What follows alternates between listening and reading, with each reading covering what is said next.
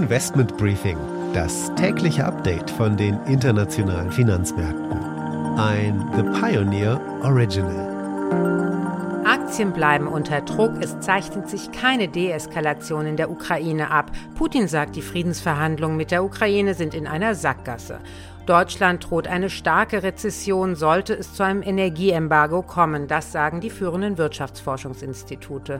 JP Morgan-Zahlen enttäuschen ebenso. BlackRock steht allerdings besser da. Und in Neuseeland werden die Zinsen so stark wie seit mehr als 20 Jahren nicht mehr erhöht.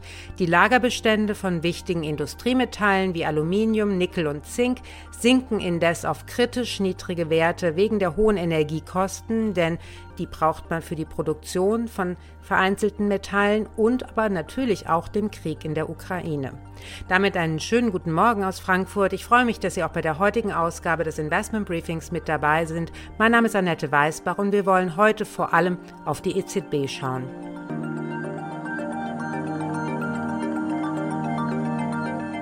Der Blick auf die heutigen Themen. Der EZB-Rat entscheidet heute über die nächsten Schritte der Notenbank-Geldpolitik. Was zu erwarten ist, habe ich mit Carsten Breschke, Chefvolkswirt für die Eurozone bei ING, besprochen. Wenn man so ein bisschen in die Natur der EZB reinschaut und wie die EZB so tickt, dann unternimmt die EZB eigentlich nicht so gerne etwas an Treffen, bei denen es keine neuen Prognosen gibt. Und wir hatten im März eine neue Prognose und wir bekommen die nächste volkswirtschaftliche Prognose erst im Juni. Danach geht's an die Wall Street zu Anne Schwedt. Ja, da hat die Berichtssaison begonnen mit Zahlen von unter anderem JP Morgan, BlackRock und Delta Airlines. Die sind größtenteils gut ausgefallen, deshalb ist die Stimmung an der Wall Street auch wieder besser. Die Aktie des Tages kommt aus Kassel, es ist K+S. Eine höhere Prognose für das Jahr beflügelt die Titel.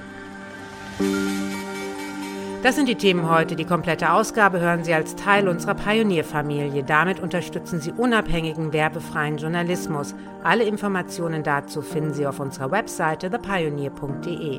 Ich hoffe natürlich, wir hören uns schon bald in aller Ausführlichkeit wieder.